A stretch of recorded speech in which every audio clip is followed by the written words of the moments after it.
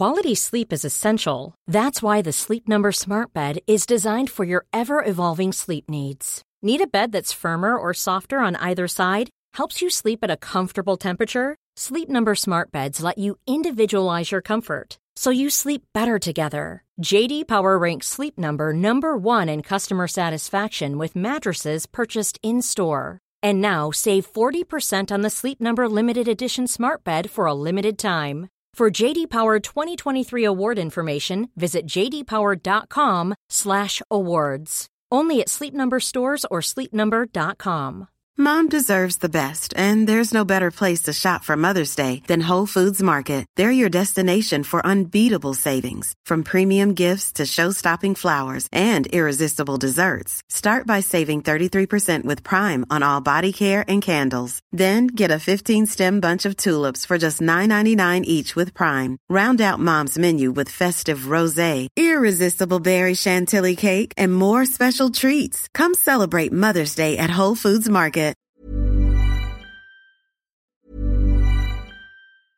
Quality sleep is essential. That's why the Sleep Number Smart Bed is designed for your ever-evolving sleep needs. Need a bed that's firmer or softer on either side? Helps you sleep at a comfortable temperature? Sleep Number Smart Beds let you individualize your comfort, so you sleep better together. J.D. Power ranks Sleep Number number one in customer satisfaction with mattresses purchased in-store. And now, save 40% on the Sleep Number Limited Edition Smart Bed for a limited time. For J.D. Power 2023 award information, visit jdpower.com/awards. Only at Sleep Number stores or sleepnumber.com. Mom deserves the best, and there's no better place to shop for Mother's Day than Whole Foods Market. They're your destination for unbeatable savings, from premium gifts to show-stopping flowers and irresistible desserts. Start by saving 33% with Prime on all body care and candles. Then get a 15-stem bunch of tulips for just $9.99 each with Prime. Round out Mom's menu with festive rosé, irresistible berry chantilly cake, and more special treats. Come celebrate Mother's Day at Whole Foods Market.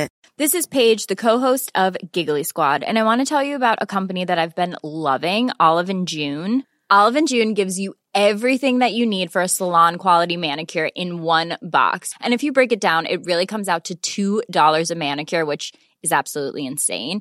It's also so easy to get salon-worthy nails at home with Olive & June. The difference between how your nails used to look when you did them yourself and now with the Mani system is a complete game changer. The best thing about Olive & June, too, is it's a quick dry. Dries in about 1 minute, lasts for 5 days, and full coverage in up to 1 to 2 coats. Visit oliveandjune.com/perfectmani20 for 20% off your first system. That's oliveandjune.com/perfectmani20 for 20% off your first system. Hello history friends, Zach Twomley here. Before we give you the latest episode of the Korean War, I wanted to drop some pretty exciting news on you. If you are subscribed to the newsletter, you will have found this out already, but if you are not, get a load of this. There's this thing called the Sound Education Podcast Conference. It's happening in Harvard University over the 2nd to the 3rd of November, and it's going to be attended by some of the best and brightest minds in podcasting. Not just history podcasting, although Dan Carlin will be there, which is a pretty big deal, but also any kind of podcast that teaches you something, hence the name Sound Education. There will be panels of people giving would-be podcasters advice, and there will be talks about different topics that you will certainly find interesting if you're interested in any way in learning about new things or just podcasting in general. You can get tickets to this by going to the Sound Education website, which I will link in the description of this episode, and the next several episodes to come, because I'm going to it. I am going to go to the Sound Education Conference in Harvard University over the 2nd to the 3rd of November. In fact, because it's my birthday on the 30th of October, my wife and I are going to make a bit of a holiday out of it. So, that brings me to a very important question. Do you want to meet me? And are you in America and never thought you could? That's several questions wrapped up into one. But you get my meaning. I am coming to America. I didn't think this would happen, certainly not in the current circumstances. But we decided to just go for it because it's a great opportunity. And at that stage, I'll have had my application into Cambridge University. not Cambridge, Massachusetts, a different Cambridge, so it's very exciting indeed. I'll hopefully be networking and meeting with a lot of people, including hopefully Dan Carlin. I mean, come on, I'd love to meet the guy. And I could also be meeting you. There's so many people out there that have said, oh Zach, next time you come to America, blah blah blah, and I'm like, I never go to America, sorry. But now I am, so you are now officially on notice. I will share this in all the relevant social media areas. But yes, to those of you who are patrons, to those of you who are just history friends, are you around over the 2nd to the 3rd of November? Or furthermore, maybe you can't get to Harvard, but you're from the Boston area. If you are, by all means, let me know. The only thing I really know about Boston is that it's in Fallout 4 and everything is in Apocalypse, so there won't be any ghouls there and there won't be any nuclear fallout, but there will be lots of history friends. So I'm really looking forward to this, and if you are too, make sure to email me or to let me know through the relevant media channels that you'd be interested in meeting up, either by going to the Sound Education podcast conference or by just meeting me up with some other people. If we get enough people together, if I try and find a date and that kind of thing, then during the week that I'm there, perhaps we can all meet up together and have a history friend blowout. That'll be great, and I'm really looking forward to it. So yes, that's my news basically. It's a pretty big deal. I'm very excited. And, well, kind of time to come back down to earth with the latest episode of the Korean War.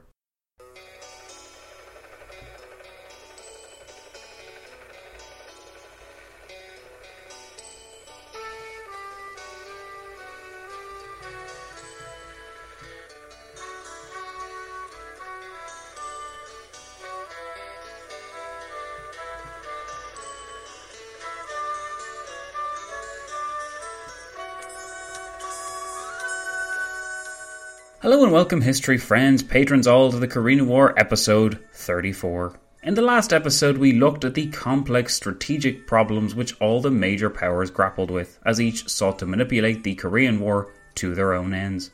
After some hesitating and merely reacting to events, Mao Zedong concluded that the best chance for the People's Republic of China to gain from the conflict would be to wait until the North Korean People's Army failed. Kim Il-sung's regime was most likely to fail once the landings at Incheon took place, an act which was the brainchild of General MacArthur, so he liked to say, but which in reality had been laid down by War Plan SL-17 in the months before. In anticipation of a naval landing, Mao built up a massive surplus in manpower along the Korean border. When the time was right to intervene and save Kim's regime, flipping it over to a Chinese satellite in the process, Mao would act.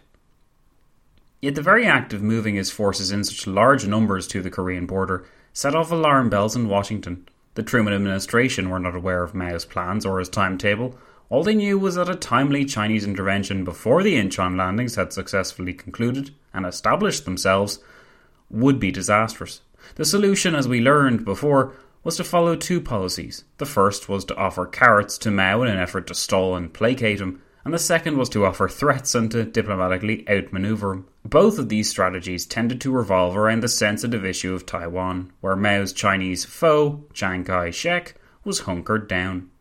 The offer to submit the Taiwan question to the United Nations, but only after the North Korean situation had been dealt with, reflected the diplomatic approach that Washington adhered to. It was far from certain that Truman considered giving Taiwan away at all, but in the context of everything relying upon the Incheon landings, both to reverse the Korean military situation and to provide the conflict which would provide the necessary budgetary increases, no consideration could be off limits. In this episode, then, we'll do our best to go between the complex diplomacy which built up towards the landings on the 15th of September. All the while, we'll be keeping our eye on Stalin and the communications that he had with the strained but still positive relationship of Kim Il-sung, as the final moments of the North Korean People's Army military supremacy slowly ticked away. In fact, that is not a bad place to start. I will now take you to Pyongyang on the 28th of August, 1950.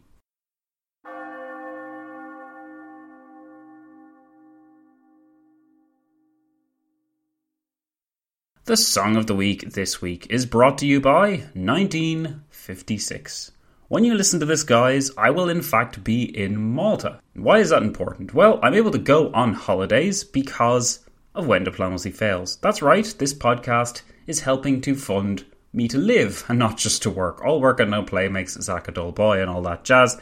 But yes, I am working at this podcast as my job for the next year, at least until things with Cambridge work out. Hopefully they will work out. If not, that's another story for another day. But yes, it's because of Patreon and because of series like 1956 that I am able to go on holiday. And in fact, because of series like 1956, that I'm able to afford to go to America for the Sound Education Podcast Conference on the 2nd to 3rd of November. All of these things, you might think that they are frivolous, needless things for people to do, and maybe you think I should just sit at my desk 24/7. I sit there like 23/7, but if you would like to support this podcast, these 1956 ramblings get worse every time, but if you would like to support this podcast, Patreon is the best way to do it. And you should be very excited about 1956, because we are starting, right about now, the Suez Crisis. If you weren't aware, the Suez Crisis is one of the most ridiculous, tangled, confusing, controversial things that happened in the 20th century. Okay, well, maybe not the whole 20th century, because you have those wars and stuff, but certainly in the Cold War. I'm trying to sell it as best as I can, but it's a very hard thing to describe. You have so many different interests flying around, and so many interesting characters that had to try their best to get what they wanted, with some fascinating results. I won't spoil anything else that happens in it, but if you are interested, for $5 a month, the same price as that sandwich you didn't really enjoy or that coffee that you felt you got ripped off by, you too could be enjoying this exclusive series, as well as all those exclusive series to come and the quality stuff that is already in that extra members feed. I won't say any more, guys, but I will just say patreon.com/when diplomacy fails. So the song of the week this week is You're a Grand Old Rag. It was released by Billy Murray. No, not Bill Murray, that's Billy Murray, in 1906. So enjoy it, guys, and we will be back with episode 34 of the Korean War.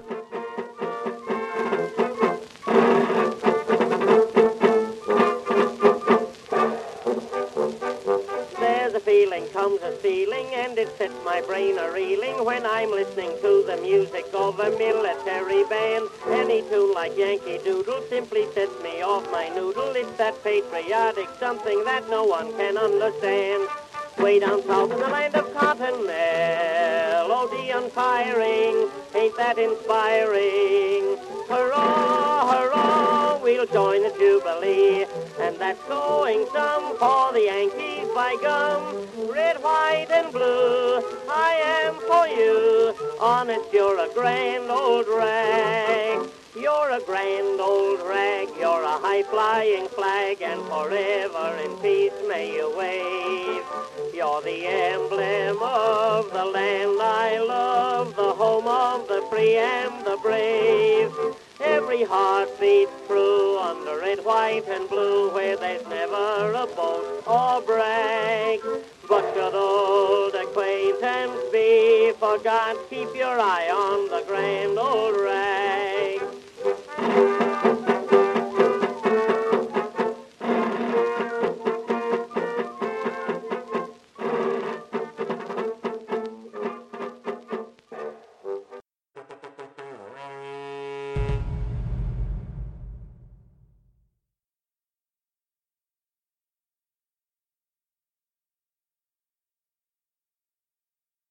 It was with a complete disregard for the perils facing Kim Il-sung's regime that Stalin had a cable addressed to Pyongyang on the 28th of August. Few messages convey as much of a willful ignorance of the realities of the day as this communication did. Within less than 3 weeks, the hope of ending the war in North Korea's favour would appear impossible, and the Pusan perimeter would no longer contain the UN forces. Kim was far from ignorant of the strategic dangers he was in. He knew that his lines were torn up and far too overextended. He knew that much of the armoured thrust had been removed from his initial offensive, and he knew that the Pusan perimeter was proving a desperately tough nut for him to crack with his exhausted forces, as new UN reinforcements arrived every day. Kim also knew, much like Mao Zedong did, that an Allied counterattack, probably in the form of a landing somewhere up the coast, was coming. What he did not know was that he had become a pawn in a wider game, a game which had been set in motion since January of that year, when Stalin first authorised him to attack the south. Now, in light of his less than inspiring performance to this point, Stalin sent some words of encouragement to his favourite pawn as he watched the net close in on the North Korean leader.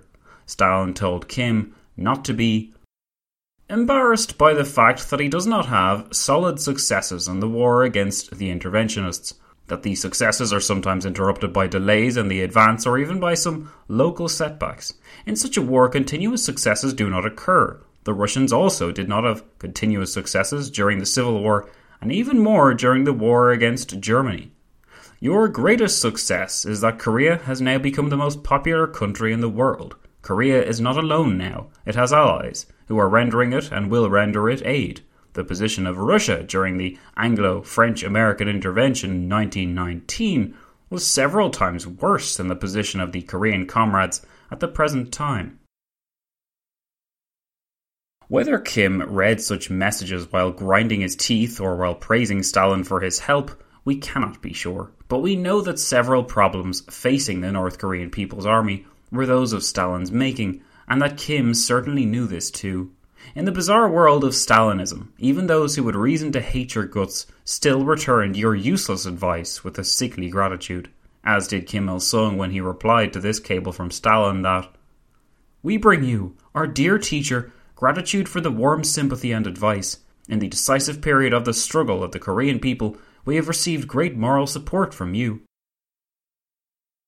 Indeed, moral support was all that Stalin would offer. When he did offer up military advice, he did so with a detached superficiality so as to appear ludicrous. Explaining that Kim should focus his air forces on specific targets and attack the front of the enemy advance to deliver decisive blows was useless and vague enough advice, considering the fact that by this point the UN had unquestioned air superiority to the extent that the North Korean People's Army could only travel by night, and the fact that the North Korean Air Force consisted of 19, that is 19 fighters, the same group which had begun the war.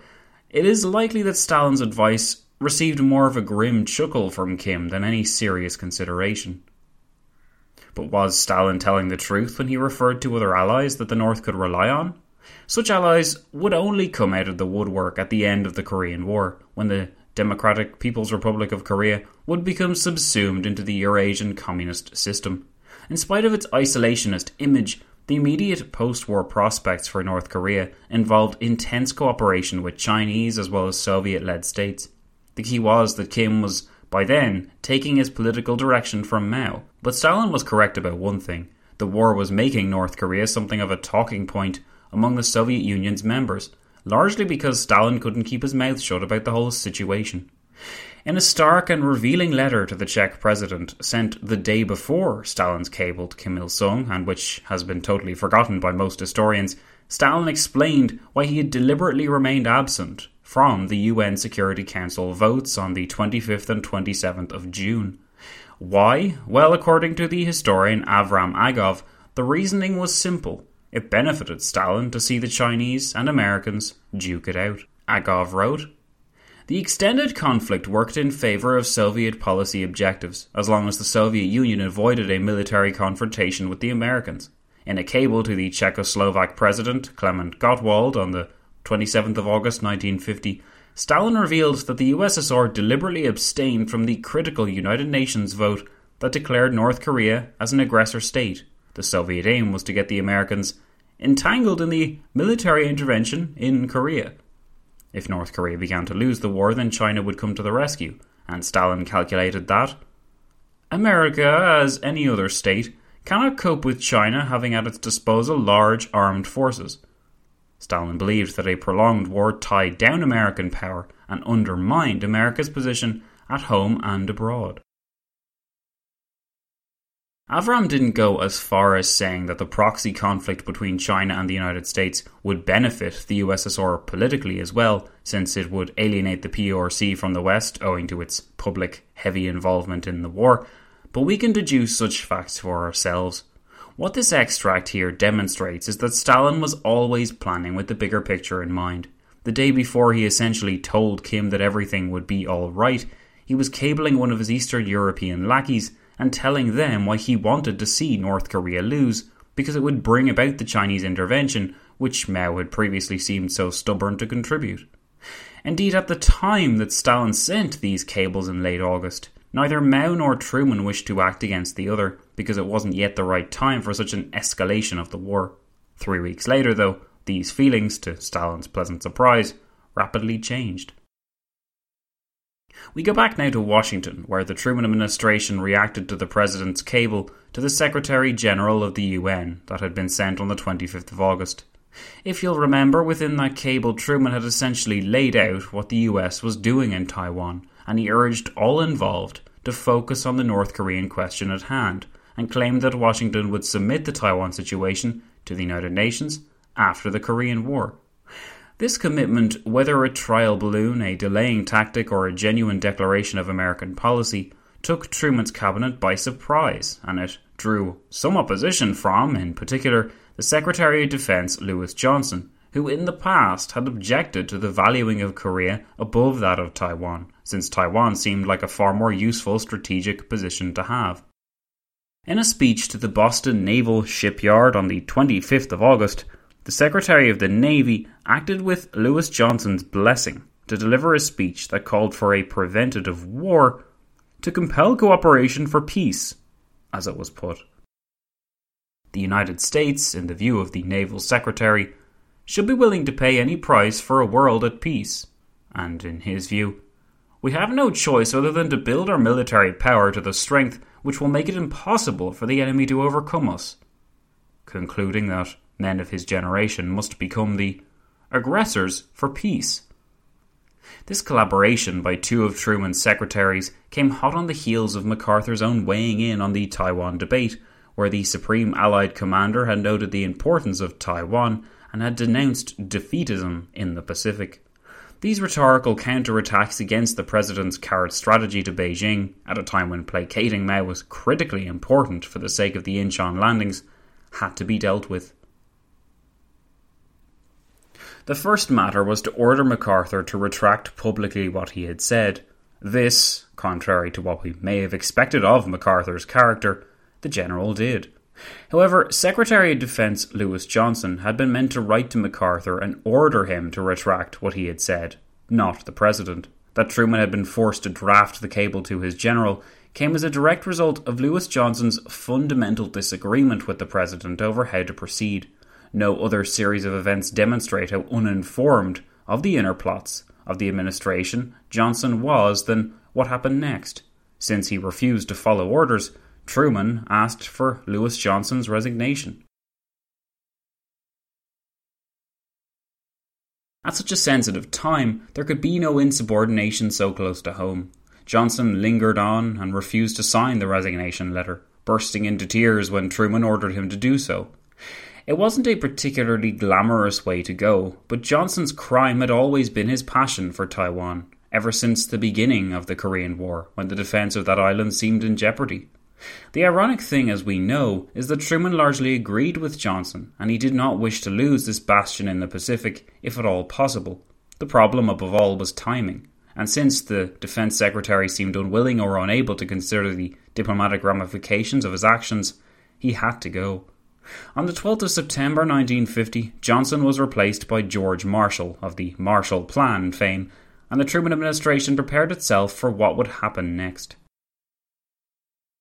On the 30th of August, Dean Acheson said bluntly in a press conference that the United States was trying to discourage the Chinese communists from entering the Korean War by making plain in every possible way that this government felt no hostility towards the Chinese and had no aggressive intentions in the Far East.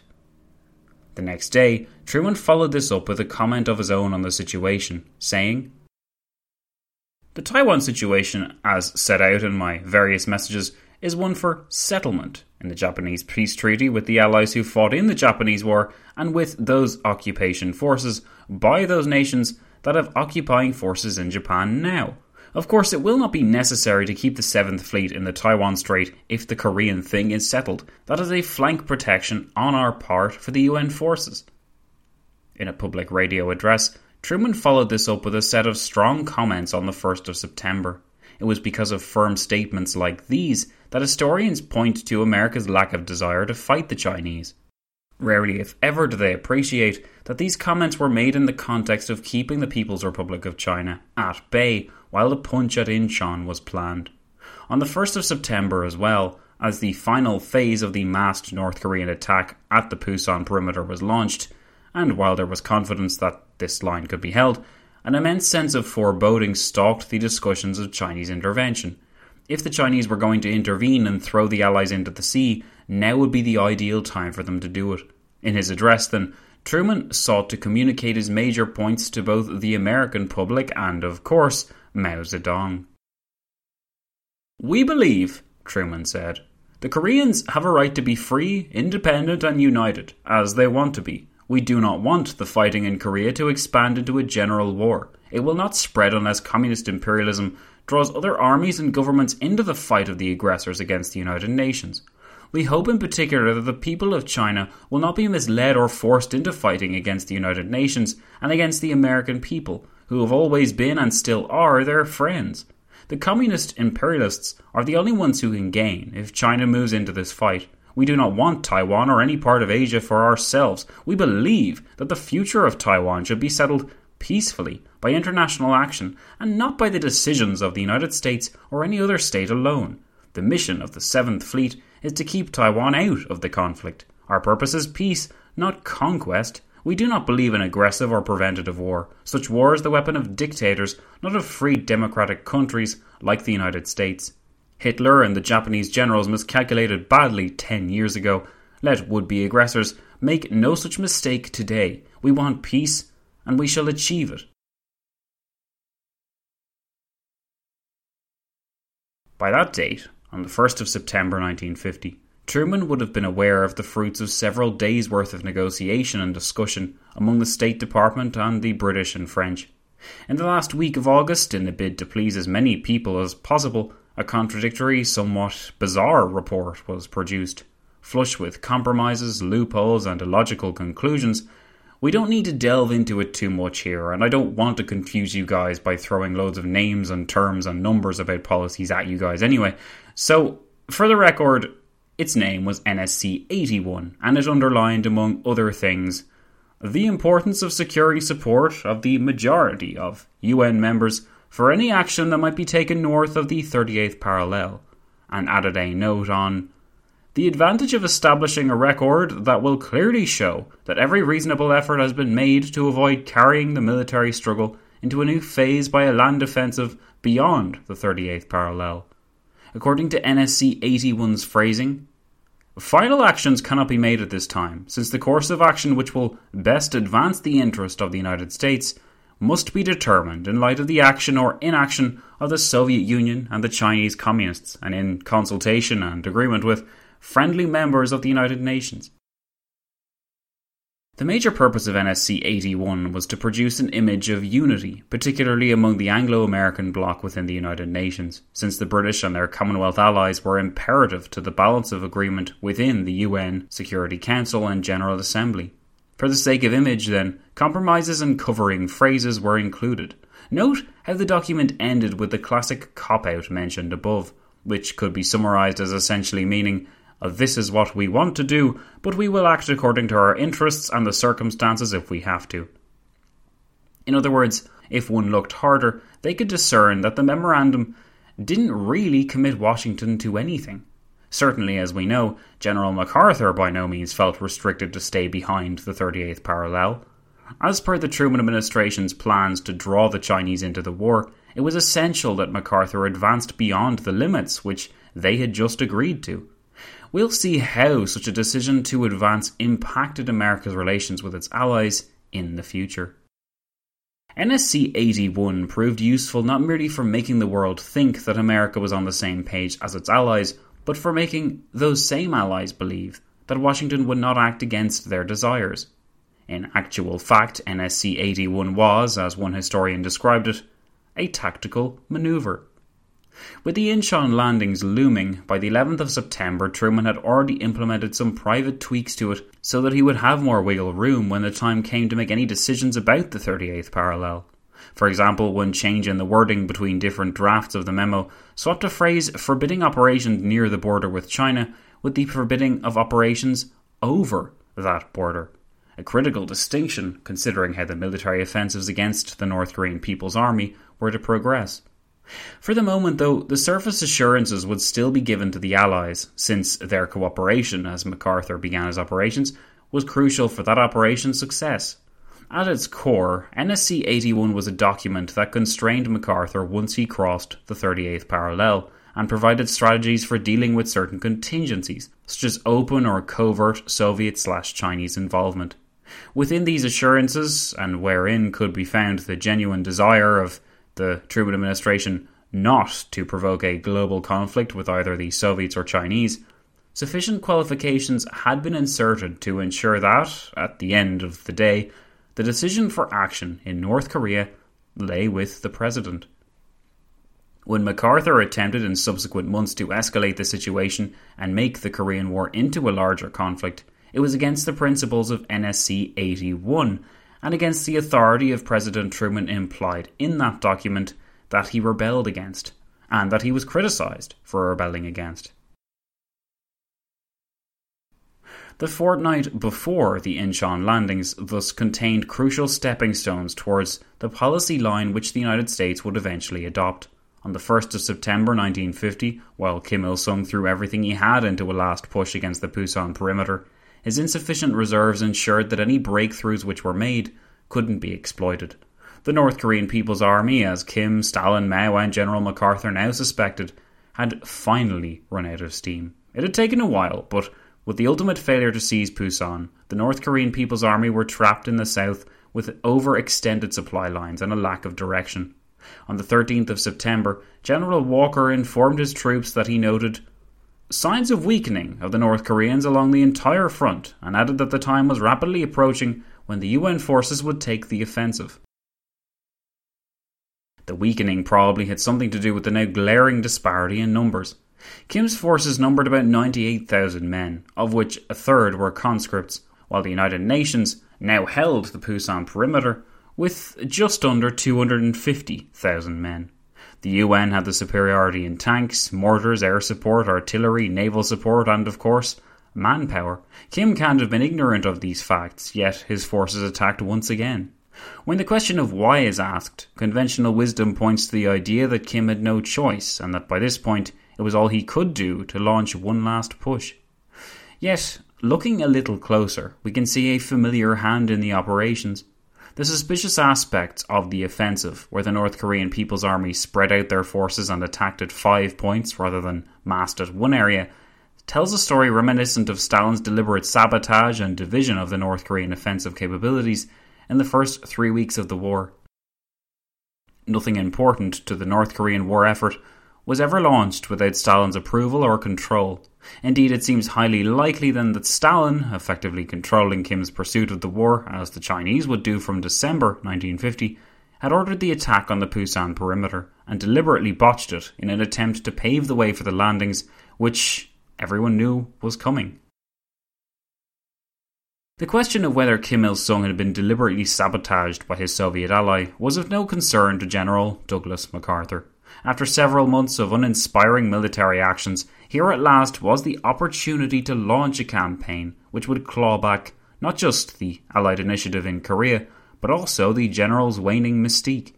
It is quite possible that Mao had already pinpointed the date and location for the Incheon landings by the time MacArthur's force set sail. All that Mao Zedong really had to do, after all, was consult a map, and consult those in his circle with knowledge of Korean tidal patterns. Specific though this may sound, such people were not that hard to find.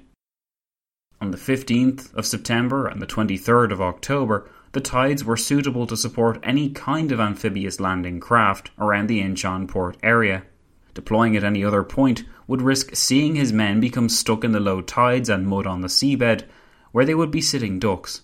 Covered in mud, they would then have to lumber heavily over the large seawall which protected Incheon from just such an operation as this. The small window of opportunity to act with all of their powers at Incheon, literally they could act on one of 2 days, the 15th of September or the 23rd of October, and the resulting predictability this applied to the whole operation at Incheon understandably unnerved MacArthur's peers, who famously argued for a different landing owing to a number of flaws in the plan.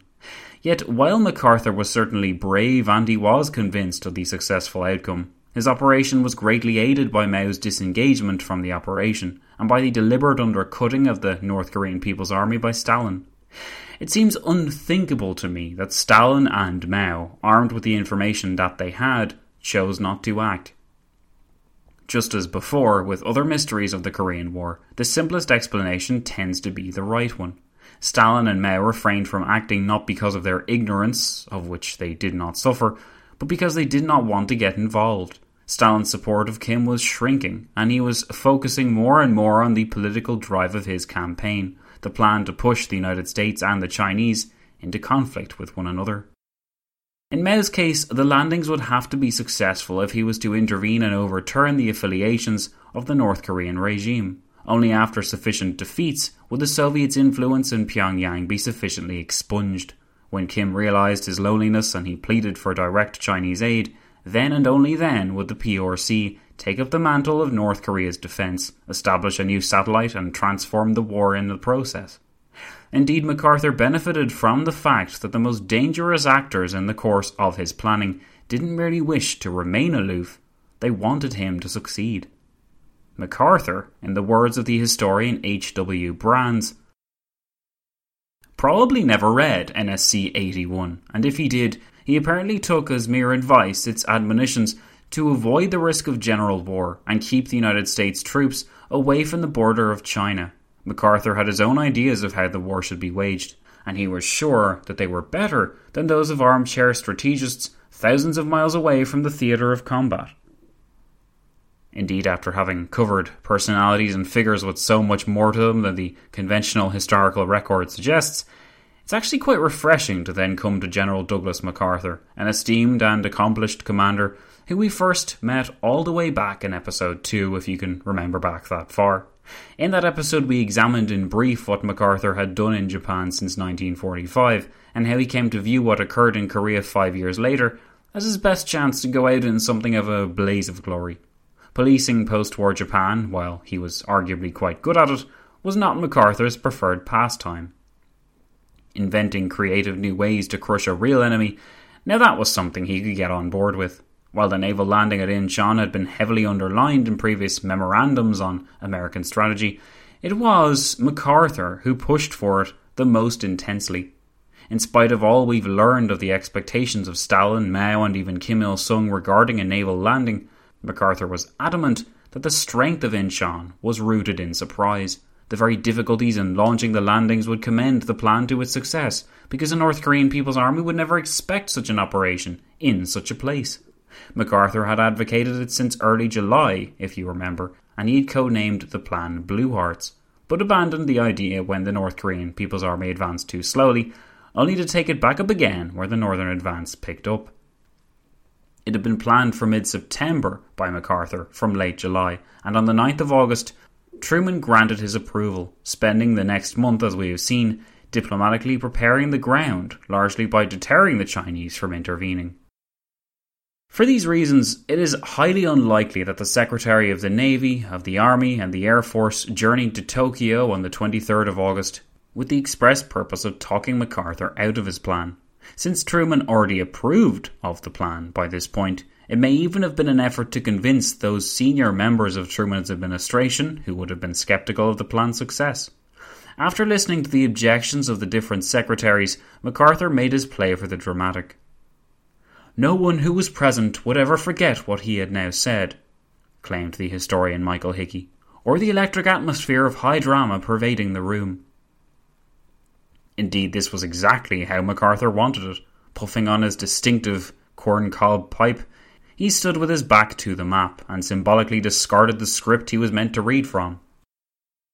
His arguments were as strategic as they were idealistic, as he boomed in a lengthy speech, but one which remains worthy of quotation. MacArthur said, "The bulk of the Reds are committed around Walker's defence perimeter. The enemy, I am convinced, has failed to protect Incheon properly for defence. The very arguments you have made as to the impracticalities involved will tend to ensure, for me, the element of surprise, for the enemy commander will reason that no one would be so brash as to make such an attempt. Surprise is the most vital element in war. The North Koreans would regard an Incheon landing as impossible. I could take them by surprise. My confidence in the Navy is complete, and in fact, I seem to have more confidence in the Navy than the Navy has in itself. The Navy's rich experience in staging the numerous amphibious landings under my command in the Pacific during the late war, frequently under somewhat similar difficulties, leaves me with little doubt on that score. Seizure of Incheon and Seoul will cut the enemy's supply line and seal off the entire southern peninsula. The vulnerability of the enemy is in his supply position. Every step southwards extends his transport lines and renders them more frail and subject to dislocation. By seizing Seoul, I would completely paralyse the fighting power of the troops that now face Walker. The only alternative to a stroke such as I propose will be the continuation of the savage sacrifice we are making at Pusan with no hope of relief in sight. Are you content to let our troops stay in that bloody perimeter like beef cattle in the slaughterhouse? Who will take responsibility for such a tragedy? Certainly not I. The prestige of the Western world hangs in the balance. Oriental lions are watching the outcome. It is plainly apparent that here in Asia is where the communist conspirators have elected to make their play for global conquest. The test is not in Berlin or Vienna, in London, Paris or Washington. It is here and now. We here fight Europe's war with arms, while there it is still confined to words. If we lose the war to communism in Asia, the fate of Europe will be gravely jeopardized. Win it, and Europe will probably be saved from war and stay free. Make the wrong decision here, the fatal decision of inertia, and we will be done. I can almost hear the ticking hand of destiny. We must act now or we will die. Incheon will not fail, Incheon will succeed, and it will save 100,000 lives. MacArthur, like his president in the months past, had laid down the gauntlet. It proved a decisive speech and put steel into the three secretaries as they returned home. Their boost in turn was a further boost to MacArthur, who pushed, as we have seen throughout the episode, for a new means by which the allies of the United States could have their fears assuaged, as the enemies of the United States could be deterred. In the next episode, we will return to the scene outside Incheon on the early morning of the 15th of September 1950.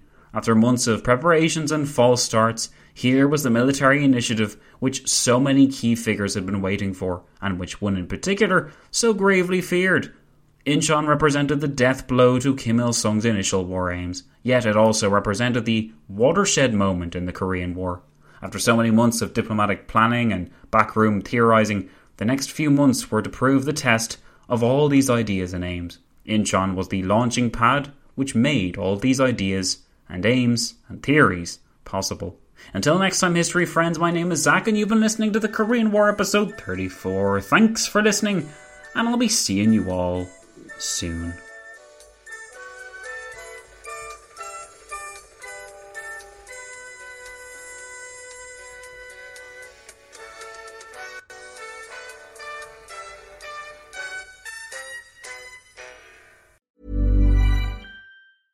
Mom deserves the best, and there's no better place to shop for Mother's Day than Whole Foods Market. They're your destination for unbeatable savings, from premium gifts to show-stopping flowers and irresistible desserts. Start by saving 33% with Prime on all body care and candles. Then get a 15-stem bunch of tulips for just $9.99 each with Prime. Round out Mom's menu with festive rosé, irresistible berry chantilly cake, and more special treats. Come celebrate Mother's Day at Whole Foods Market.